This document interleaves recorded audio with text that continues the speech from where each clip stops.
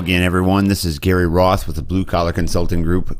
Happy to be back on the podcast. And like usual, we're going to get right into it. And so the focus of today's podcast is simply 8 reasons why prospects don't buy from you. This is actually inspired by HubSpot, a great resource for sales and marketing and gosh, all kinds of things. So if you haven't signed up for the HubSpot email, you may want to. They get a little crazy, but I think that overall, if you can filter through some of the extra stuff, you'll find that it's actually really helpful. So I love sales. If you're in any kind of sales or marketing or recruiting, any kind of like customer direct, action, you may want to listen up. I think that this will be really helpful. So 8 reasons why your prospects don't buy from you. So, it doesn't matter how good you are at selling. I mean, come on, you're never going to close 100% of the deals. And if you think that you're going to, you're setting yourself up for some pretty massive resentment, and definitely would not recommend that. However, if there is a situation in which you find yourself frequently losing these deals, you get on kind of like a bad run. The bad thing about a bad run is that it creates more badness. So we want to try to interrupt the cycle of losing, and we've got a few things that you can think about moving forward, and it might be able to trigger a change that would be really helpful. So let's start off with like the qualification sorts of stuff. Like number one, the main reason why you're probably losing is because you're trying to sell to everyone. In my line of work in the Army and then out in the world also on my side hustles, you just can't sell to everyone. You've got to have the quality in the pipeline. You've got to have, a full funnel. And as you move people through the funnel, you've got to get the crap out and you've got to focus on the good. One of my guys is notorious for getting a guy or a gal ready to make a move and then to find out they're not qualified. And so you love the fact that they can get folks interested, but at the same time, what good is a non-qualified interested person? So when you look at your pipeline, it's about quality, not quantity. So if you have some folks out there that aren't buying from you, it may sound like, I'm not really sure we need your product. I'm pretty sure we don't need your service. You wouldn't sell a bulldozer to an office, okay? So let's make sure that we're targeting our people properly, and let's make sure that we are pre-qualifying them or getting as much background information as you can. Because just because a kid is interested in a bulldozer doesn't mean you want to sell one to a kid, because you probably can't. Kids don't have money for the most part. It might be counterintuitive to walk away from someone, but narrowing your focus is the big deal.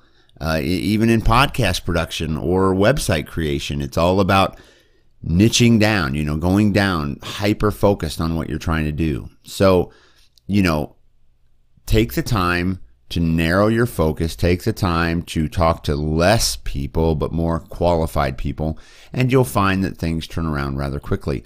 Number 2, you're driving the customers away. This might sound like I'm not interested. Please stop contacting me.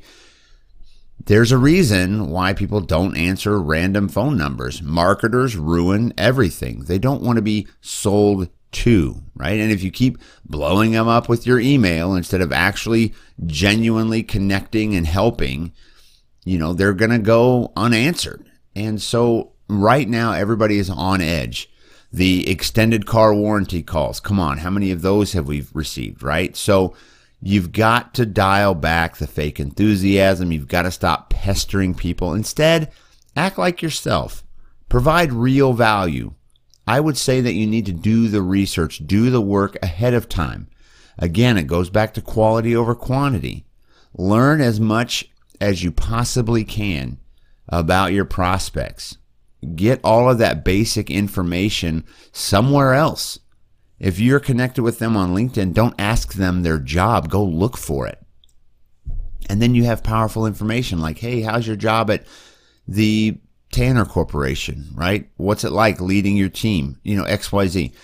So don't be basic, right? Go that next level. Have a little bit of background information that generates genuine conversation. Number 3, you're not really surfacing objections, right? So it might sound like, this is a pretty big concern for us, so I think we're going to XYZ, whatever. So look, looking for objections is kind of rough. It's a little bit scary. But once you acknowledge them, they're out there. These are concrete reasons why your potential customer shouldn't buy. But the reality is objections exist whether or not you hear them. They're going to be out there. And the best time to resolve those concerns is in the beginning and the middle, when the buyer's mind, or your prospect's mind is still open. So let's get after those objections sooner than later. Here are some great sample questions provided by HubSpot. Thank you, guys. If this didn't go through, what would the reason be? We've talked about why you like this product or service. Can we spend some time on maybe what you don't like? It's very normal for people to have some concerns about this type of purchase. Are you open to sharing yours with me if you have any? We've discussed the pros. We've discussed all the good things. What are some of the bad things that you see? I understand that folks, sometimes want some time to think about it. XYZ.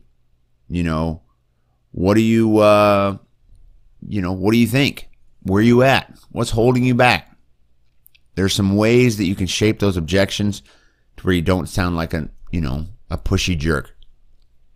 Number 4, the reasons people might not be buying from you is because, maybe you're not creating urgency. It might sound like, maybe next year, maybe next spring, whatever. Now, you are 100% focused on your service or your product, but it's just another thing fighting for their attention. So they may not see it as importantly as you do. So now, without a reason to buy now rather than later, the procrastinator comes in. All right. It's going to die on the vine. You want it to come to fruition, then you need to start asking probing questions to kind of prove or reveal why they need it, and they need it now. Here's 5 examples. Again, thank you, HubSpot. What happens if you don't solve this problem by a certain date? Describe the consequences of missing this goal. Can you explain what's riding on this strategy? Is fixing, addressing, improving this a priority right now? Where would you say it would fall on your list of priorities? How long has this been an issue? Tell me why you're focusing on it now. So what we're doing is we're basically asking them to kind of create their own sense of urgency. Describe for us. We're expanding on the potential problem. We're kind of filling up the balloon, so to speak. The 5th reason why you probably aren't closing more deals is you aren't helping them feel safe. For my line of work in the Army, we have to stress that we're going to be there through the whole process. We're going to be there not to hold your hand, but to be there to ask your questions, to be a resource. No one wants to put their neck on the line for something they're not 100% confident about. This kills so many deals. It's crazy that, we're just letting folks just kind of wander out there with information, not doing much, whatever. You have to establish credibility. You have to build your reputation. You have to make them feel comfortable. It's an investment. We have to kind of reduce the risks involved. Establish credibility by, refer to some of your current customers. The more well-known, the better. Like in my world, refer to other soldiers. Talked about real people and their real story. You could send case studies and testimonials. You can connect them with certain references. Like in my line of work, we try to connect them with commanders and other leaders within the military. Share some positive online reviews. And then finally, bring up any awards or industry honors, like the J.D. Power Award, Those types of things help to build credibility because they come from people that aren't trying to sell them anything. Number 6, you probably aren't selling value. It may sound like this isn't a priority for us at the moment. Here's a pro tip. As a sales professional, you aren't selling products and services. You're selling the result. You're selling the value of these products and services. Buyers don't care what the product is or the features. They care about what it does. How's it going to make their lives better? How's it going to improve profits? What has it done for other people in the same situation?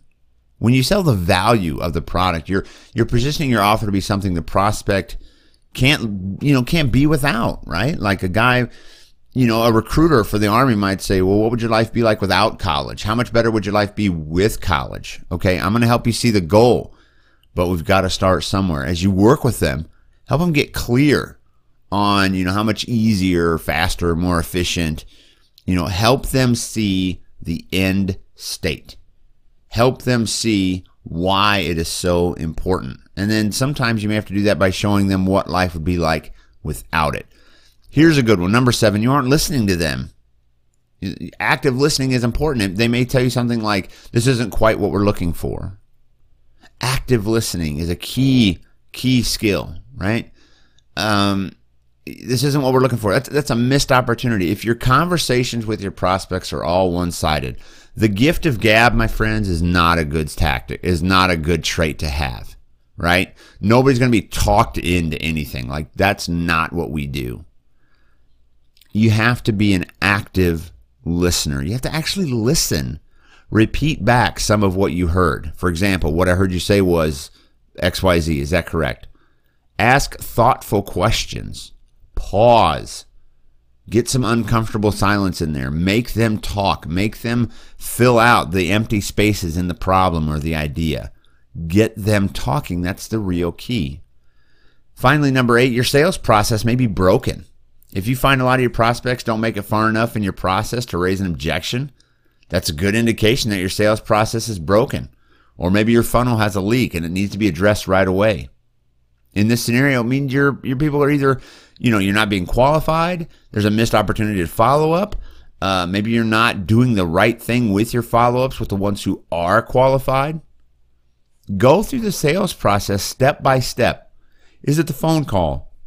Is it the appointment? Is it the follow-up? Is it your materials? Analyze, first of all, break down every step of the process into manageable chunks. And then see what happens. For example, I get him on the phone. Can I get him into the office? Can I create an appointment? Okay, that's good. During the appointment, do they agree to a follow-up? Do they agree to transfer? Do they agree to buy? No? Okay. Well, do they respond to follow-ups? And if so, when do they normally respond to follow-ups? You have to track this stuff. If you don't track it, you're going to be 6 months into a sales career and have no idea why you don't have any sales. But if you can sit down, break it down, then you will be a lot more successful. So again, remember, step number 1, don't try to sell to everyone. Sell to specific qualified folks. Don't drive them away. Don't be afraid of those objections. Help them come out in the middle. Create that urgency. Help them feel safe.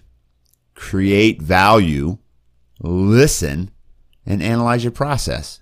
This is a great place to start. So again, first things first, if you've got some time in, sit down and look at the actual process. Break it down into chunks, start analyzing your outcome at every step, and then see what you need to do. And then of course, you can go on. If it's the interview, then you do all these types of things. So just break it down, analyze, see where you need to go. And then once you know where you have like a bottleneck or a choke point or a fail point, then the rest becomes super easy because trust me, there are millions of resources to help you get it right. So listen, thanks for tuning in. If you want to follow us on Instagram, it's at BCCG_Main, like Main Street. BlueCollarConsultingGroup.com is where the blog is, and we would love to have you interact with us, check us out, and give us some feedback on what you think. So thanks for tuning in. Good luck out there. Remember to break it down, analyze each step. You're going to be awesome. See you later.